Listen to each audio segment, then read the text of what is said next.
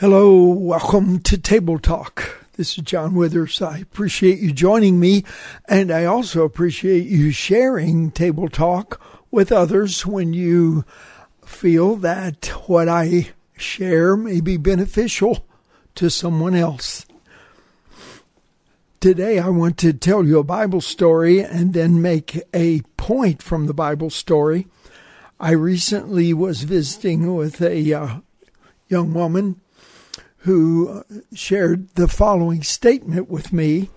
She said, Abraham and Sarah really disobeyed God and did not have faith, and yet God did not revoke his promise. Well, I need to tell you the Bible story in case you don't know the context of that kind of a statement. Here it is. Abraham had been promised that his descendants would become like the sand on the seashore or the stars in the sky. In other words, innumerable. It would be impossible to count them. And, that really has happened. The Jewish people and many of the Arab people, if not all, are descendants of Abraham's two sons, Ishmael and Isaac. Here's what happened, though. Abraham had this promise from God, but he was getting older. And as he got older, he began to doubt whether or not his wife Sarah would ever have a child. So Sarah also had the same concern, and she went to her husband and recommended a surrogate. Now, and surrogates could not be created through in vitro at that time, so Abraham got together with the woman that Sarah designated. Her name was Hagar, and they had a child, and his name was Ishmael.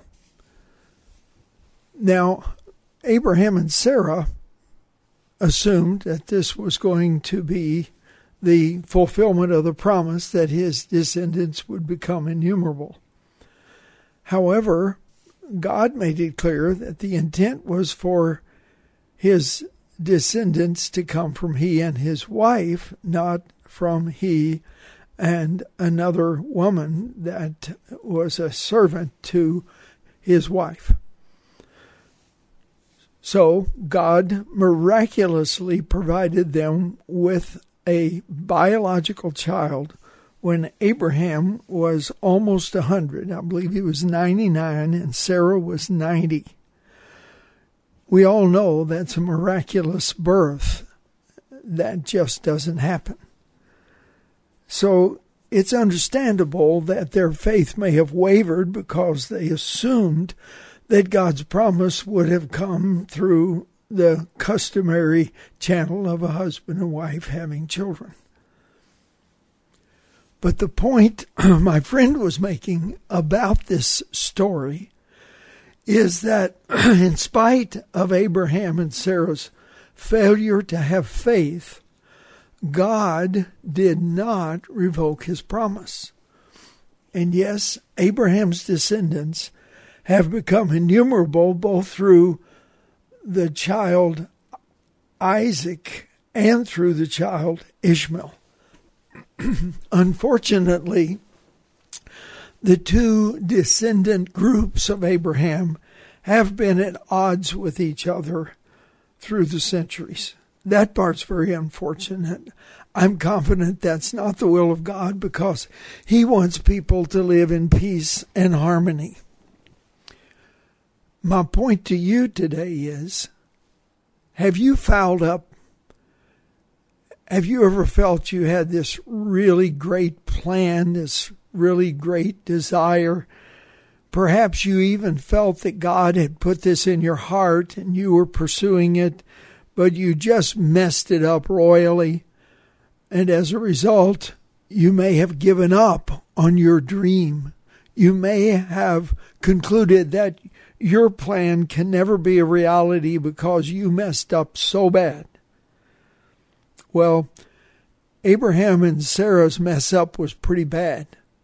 Nevertheless, God still honored his promise. You see, God works through us in spite of ourselves. He works through us in spite of our stumbling and our failures and our lack of faith.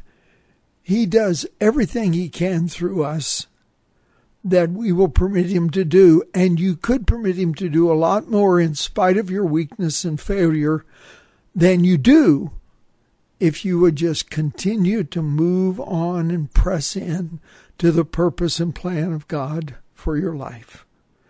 So I want to pray for you to not let Satan intimidate you and accuse you and prevent you from continuing to walk with God in his plan and purpose for you.